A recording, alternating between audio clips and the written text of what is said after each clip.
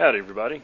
The following is a recorded discussion with Chaplain Raymond, our Attorney General for the Republic State of Texas. We have been discussing a book called The Authority of Law by Charles A. Wiseman. Today we finished up Chapter 5, Federal Laws and Crimes, with the nature and status of U.S. codes and positive law. Hope you enjoy. Today is March 1st, and we're covering the Maxims email from February 28, 2011, and we're in the Republic State of Texas. And today's maxim was, he who has jurisdiction to loosen has jurisdiction to bind. It always amazed me how they did that in reverse. You would think if you have jurisdiction to bind, you also could loosen it a little.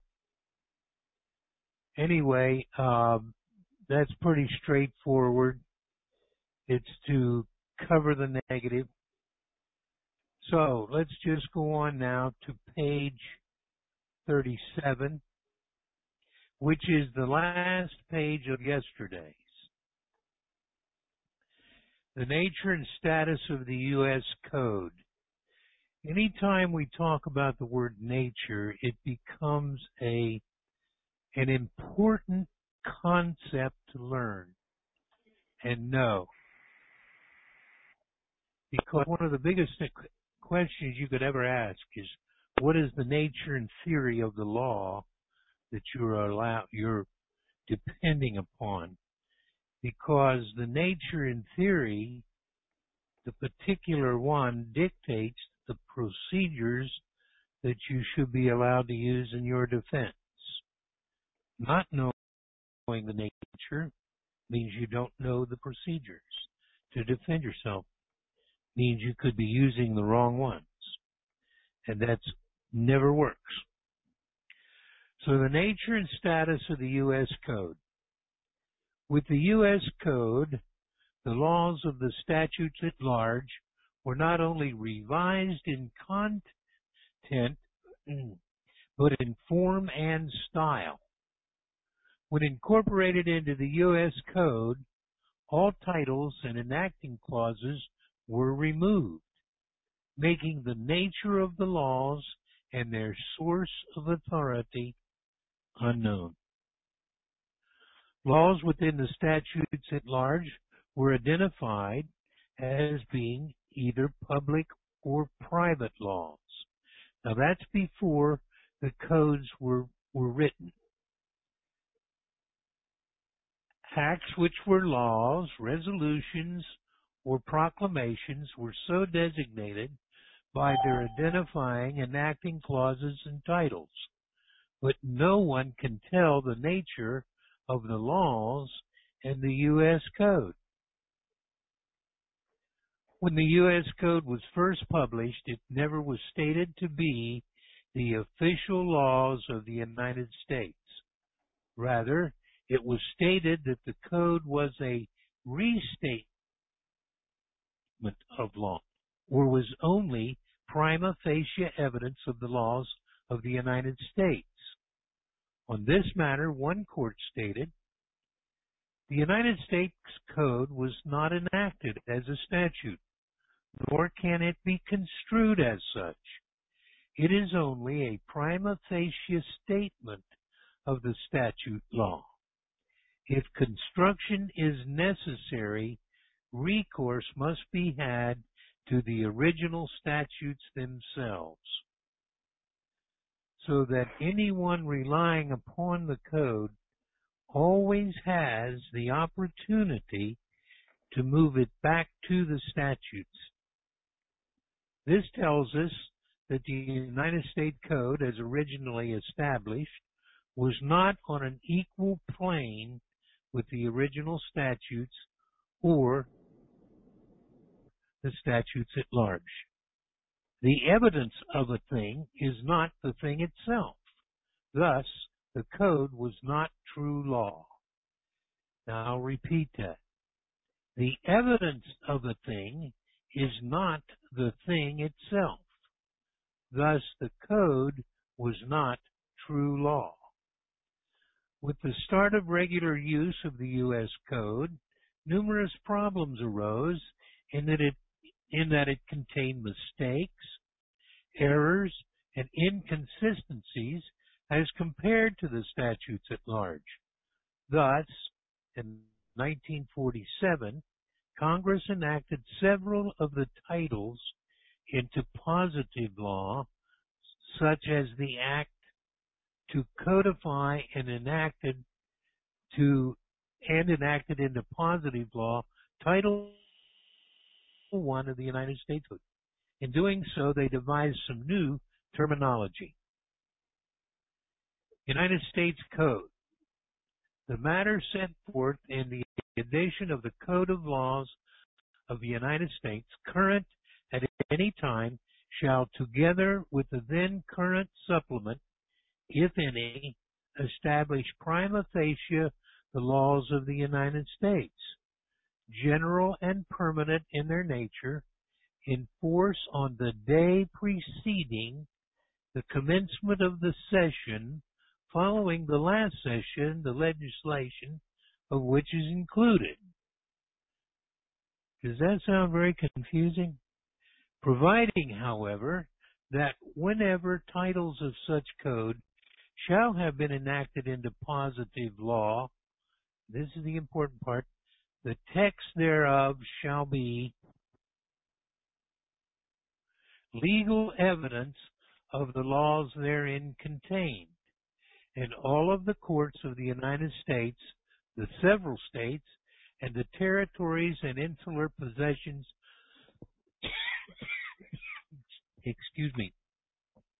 possessions of the United States. I must take a drink.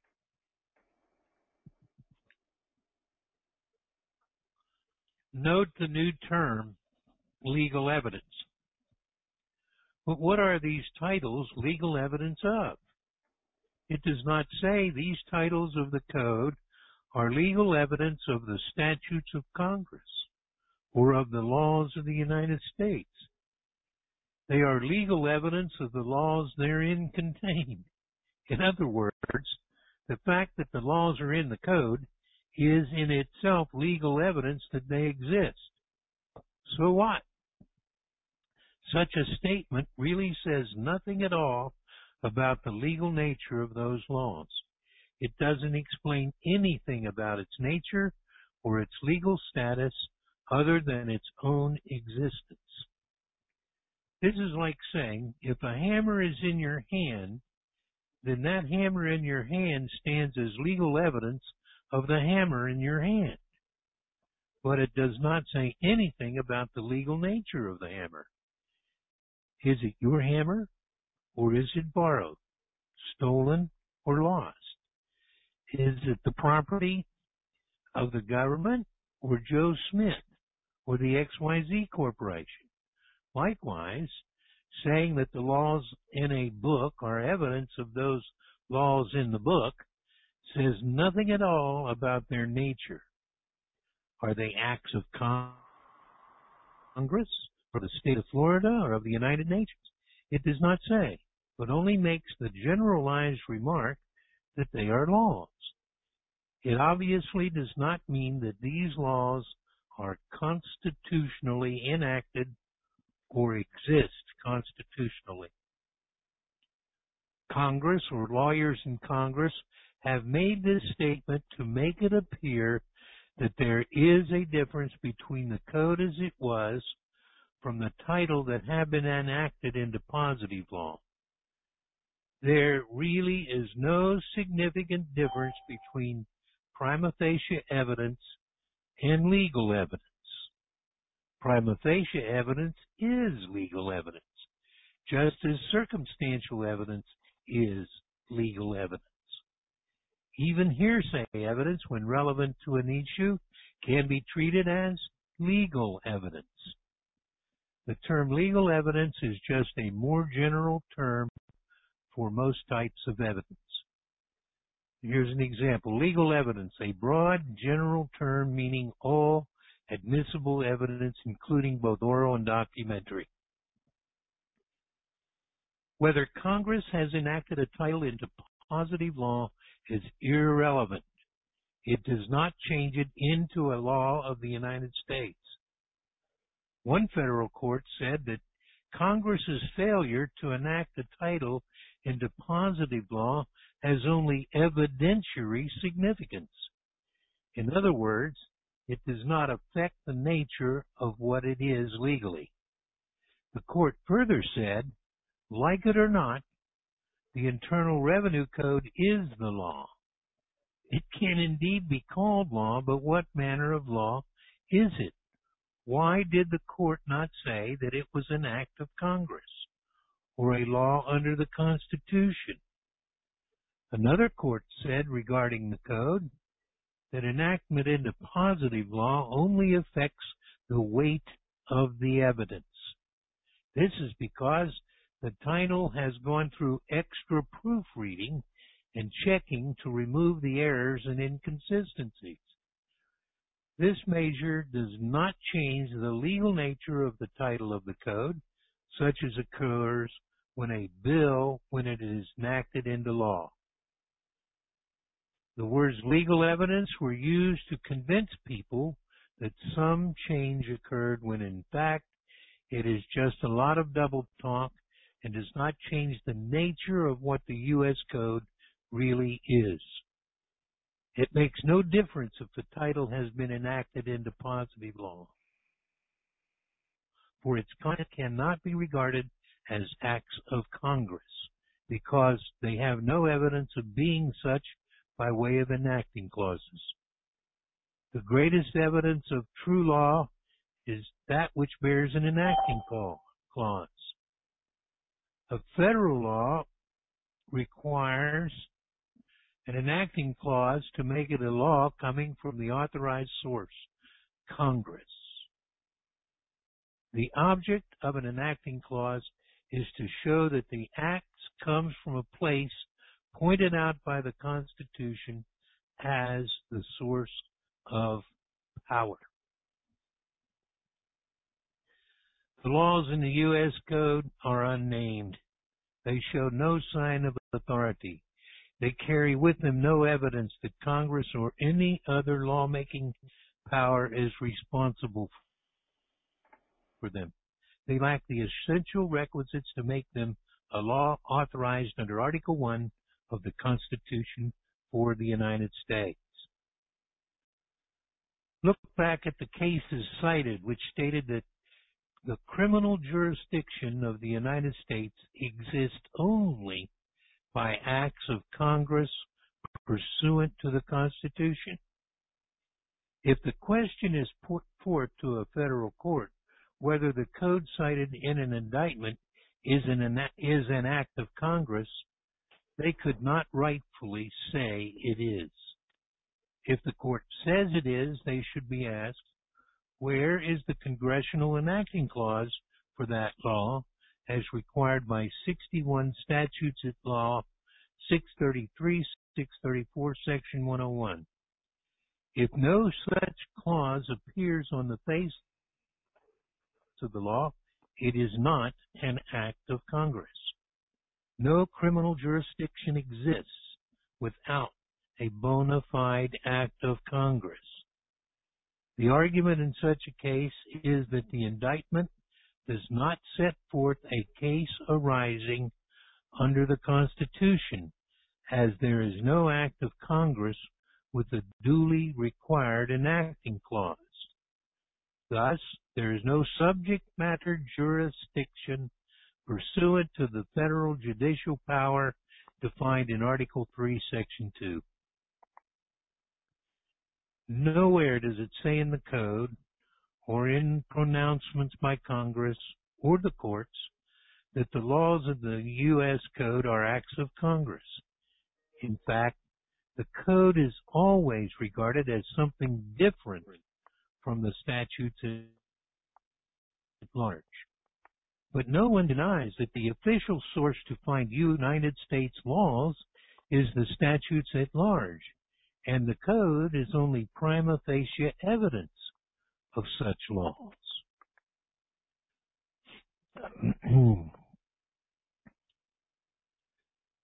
Statute. State laws are generally called session laws, occasionally acts, while federal laws are called public laws, such as Public Law 89-110, which is the Voting Rights Act of 1965, and which can be found in 79 Statutes at Large 437, 1965, the latter being the official and preferred citation. The statutes at large are recognized by everyone to be the official publication of federal laws. Why is not the U.S. Code, even when enacted into positive law, ever called the official source of United States laws? Could it be because the laws in the Code are only the decrees of some committee? Positive law. The term positive law is also misleading. Positive law is a general designation for a law that is actually ordained or established under human sanctions as distinguished from the law of nature or natural law. Any rule or law established and written out by human agency is positive law. In this sense, the U.S. Code was from the beginning a type of positive law, being written and established by human sanctions, that is, the Committee of the House of Representatives. The U.S. Code is also declared to be a codification of all the general and permanent laws of the United States.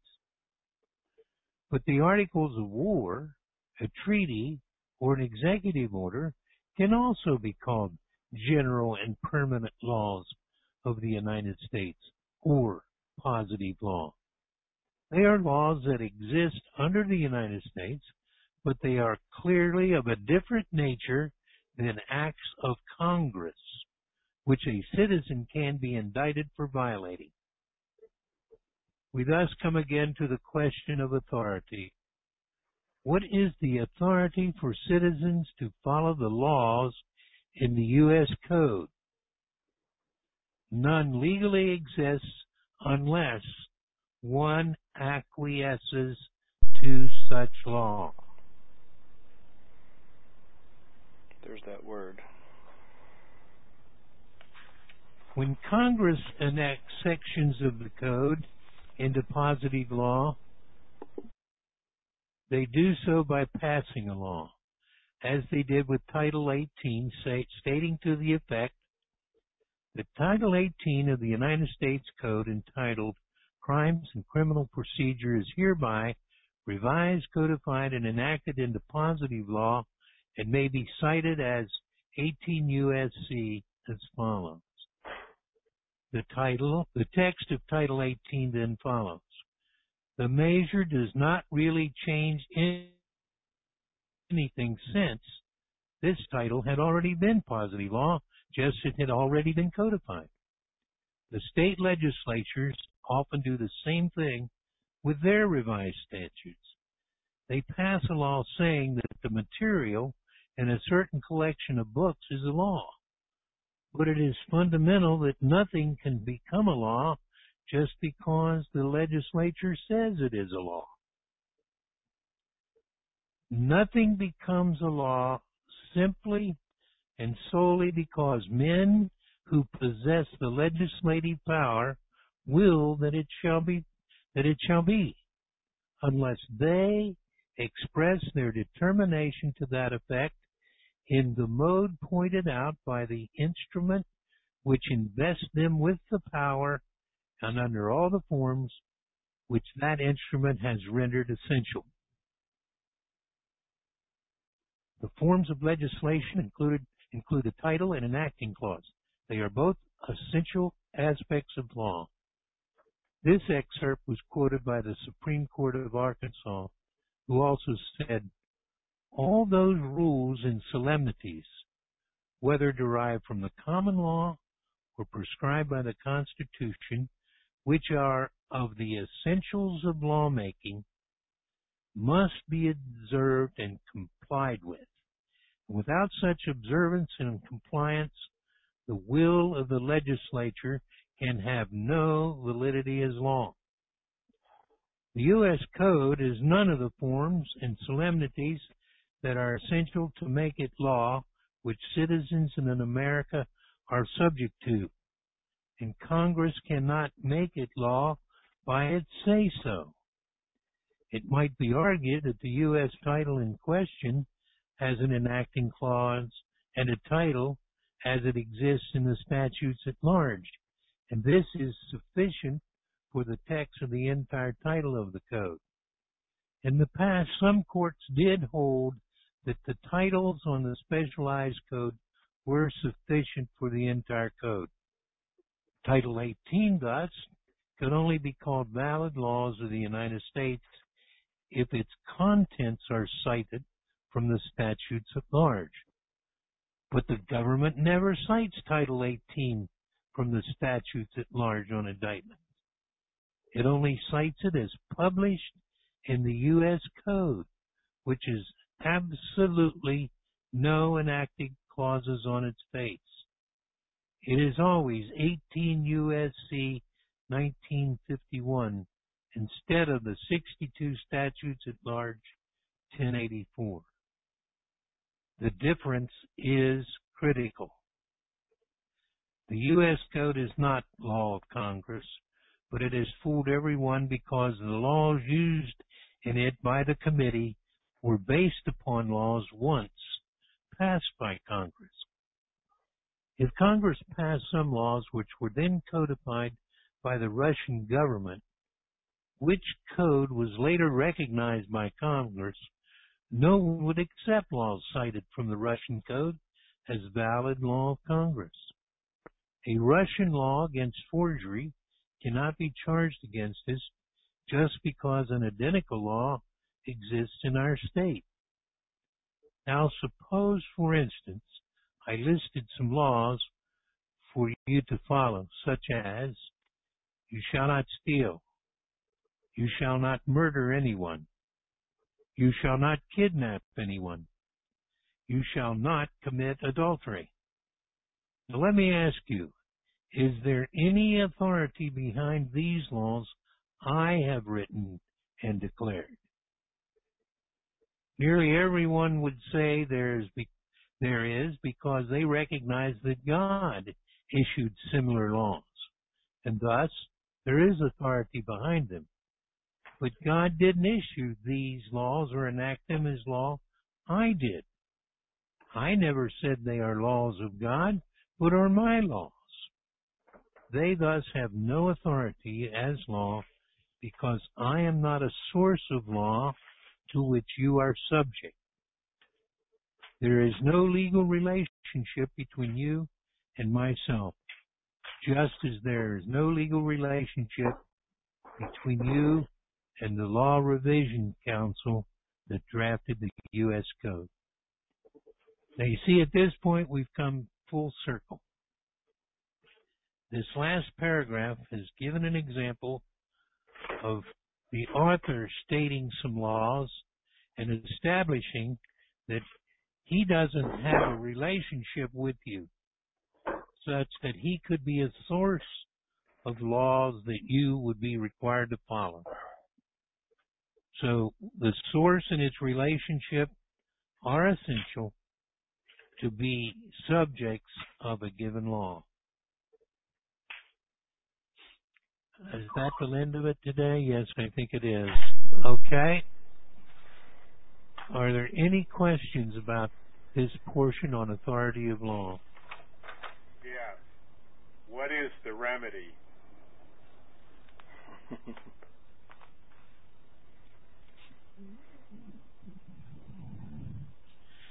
What are you asking? I'm sorry. Well, there's a lot of people in jail today on Title 26 that's not law. What's the remedy? Now, are you saying they shouldn't be there? Absolutely. What if they consented to it? It's still fraud. Who asserts that? The guy in jail, the one in jail should have asserted it. People need to understand that. That's right, but they need to have knowledge first. Is it my responsibility to give them knowledge? No, but I'm back to the question, what's the remedy? Knowledge.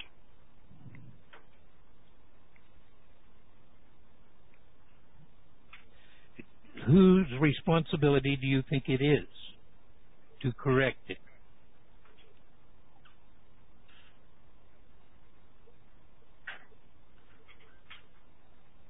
The responsibility to correct it is going to be given to us when we get our republics working properly.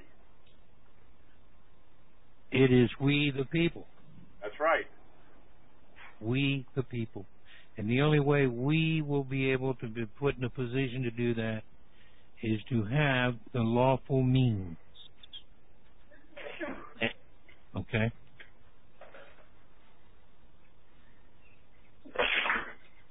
So, most people react to it and saying, somebody ought to fix that. That is wrong. And the first is to have them fix it themselves. Now, I want you to understand that the real problem here is that they are using commercial law. Signatures were obtained.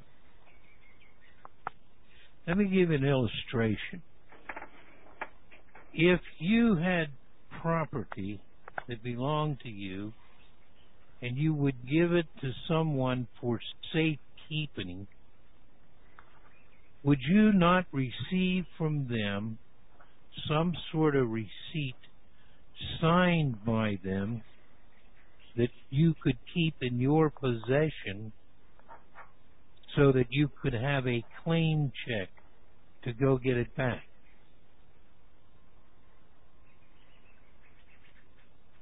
It would be. Is that not correct? Yeah, it would depend on who I was dealing with, but in normal circumstances, yes, you're correct.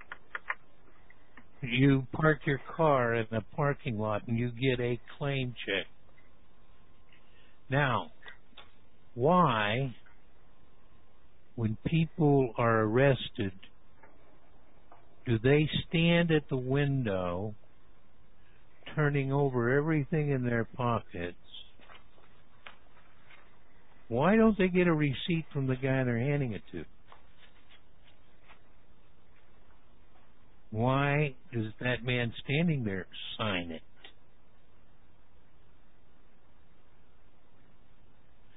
Why does ignorance, no knowledge? No, but think about the legal ramifications.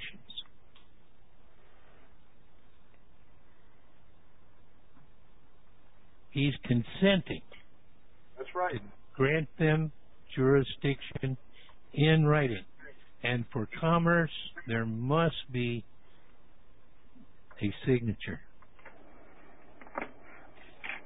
So, anyway, your point is somebody needs to fix it, and our point is we need to be responsible and should have been all along and not allow this to happen, but we became very fat and sassy, well taken care of, an advanced standard of living, freedom to do lots of things and not watch what the left hand was doing. And so we gave up. We gave up our rights. We agreed to become subjects of a corporation. Now,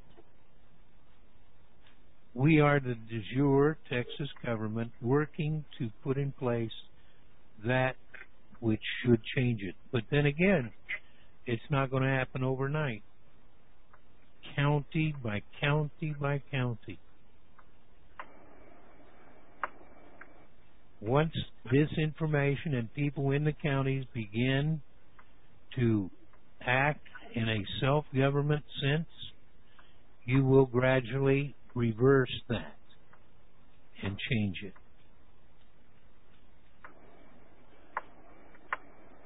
But there's not going to be any sudden overnight switch that can be thrown. And yes, there's lots of people who are in prison who have consented to be there. Well, there was a Supreme Court judge, and I can't recall his name right now, that said 99% of the people in prison today volunteered to be there. That's correct. But they didn't know they volunteered. Okay? That's right. That's fraud. Yes, it's fraud. And Also an unconscionable contract. And who has the power to change it? The guy that signed the contract. Correct. But he only has And that how does he power. do that? He what? Only has the power if he knows he has it. Yes, but I'm trying to get to a point here. Okay. Can you do it for him?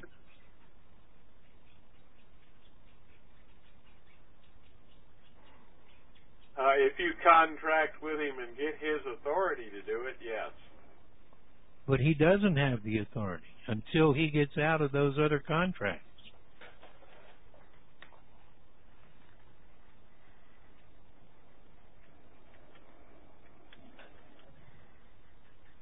Say what?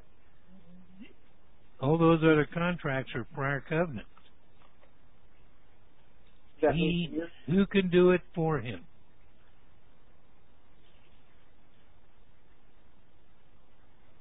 He has to do it himself. And you have to sign it yourself. And you have to stand there and do it. And you have to experience that emotion that comes over you that says, well, what happens after I do this? Well, you can't have a bank account. You might lose your job.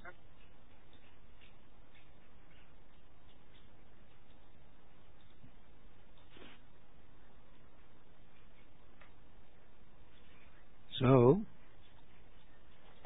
it takes a great deal of courage. Now, thank God there was lots of people that went before us that have done the research and found some things out. And there is. What is our next chapter, Chuck? Procedure, jurisdiction, and arguments. Starting tomorrow, we see the mechanics that had to be left in place. They had to leave them there. Now why? Because the maxim that says, where there is no remedy, there is no law. So if they had be it enacted a law that did not have a remedy available, it would be discounted under prior covenant and prior law that would prohibit it from being law. So this is a provision or a method or a procedure or a process that they could not remove. But it's all the way upstream. You have to swim through all that detail and fight all those USC statutes and get to where you realize I am at the fountainhead of their power that they use to control me. And they were willing to risk it. Because everyone must do it one at a time. And so they got millions already. How little harm is my one going to do it? And so they get to the point where they realize we must let this one go.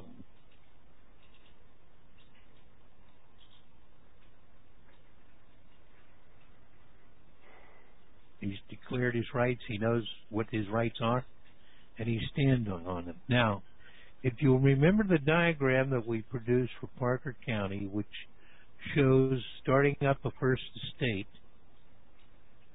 we had in the diagram the picture in which it says, in a properly commenced judicial proceeding. Now, what I really should probably add to that block is the word commercial. In a properly commenced commercial judicial proceeding, you, under grace and notice, you tell them of the fraud and give them 30 days to rebut it.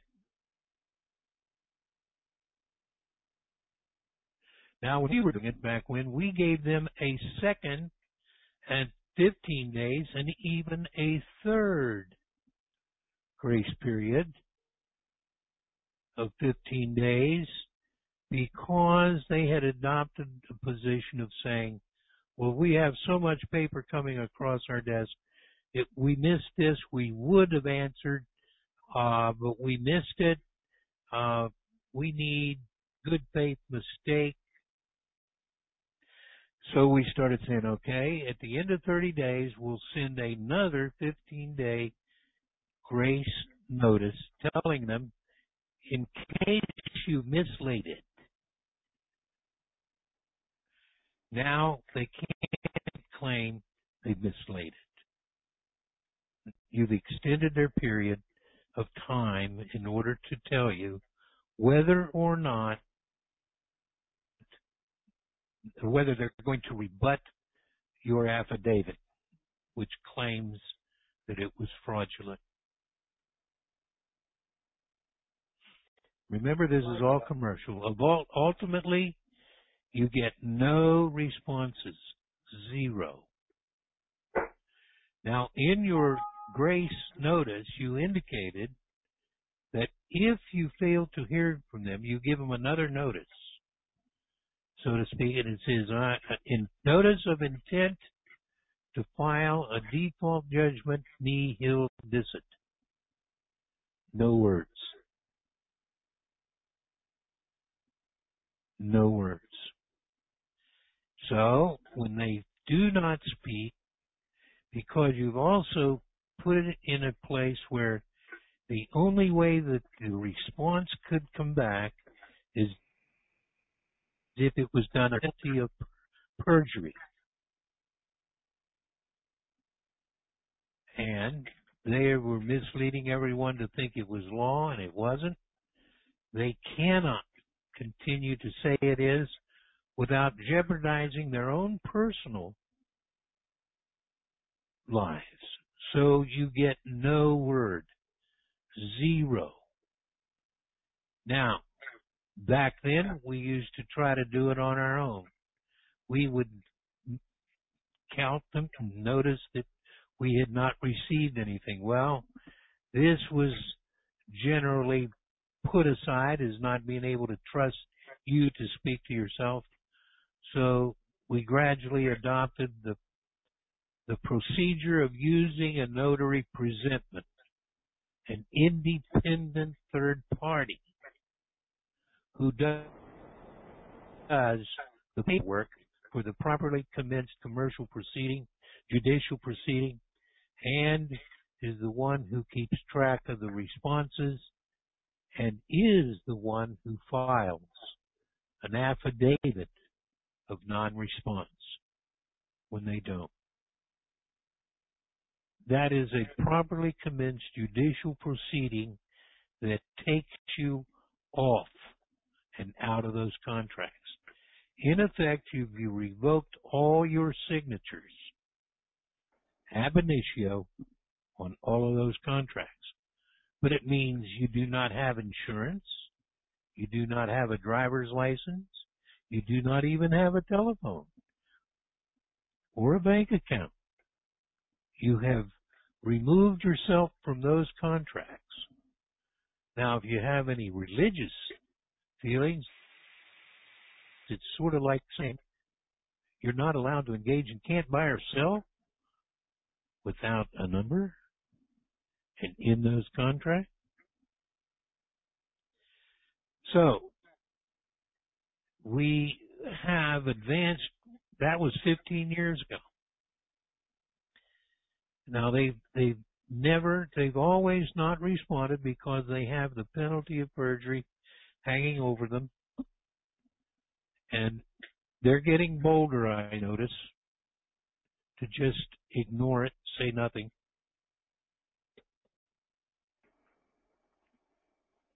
And still move. But tomorrow we're going to talk about the procedures, especially the one related to subject matter jurisdiction.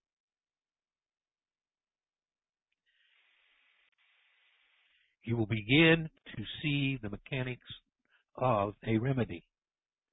That's in addition to the one I was just talking about with regard to properly commenced judicial proceeding. Now, it's my understanding that Mr. Chastangs and Mr. Wren have done the properly commenced proceedings for, some time ago.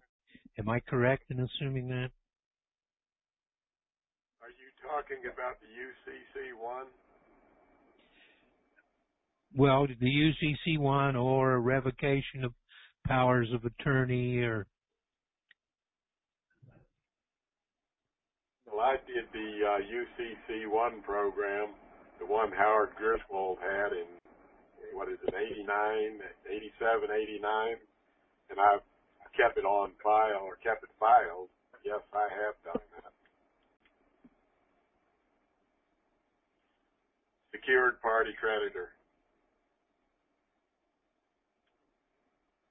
This is John. I misunderstood what you said at first. No, I have not done that. I'm ready to move forward with that as soon as... Hello? Yeah, I think he faded out. We lost the connection here somewhere. Yeah. It's not showing anything on the screen. Got tired of talking to Yeah.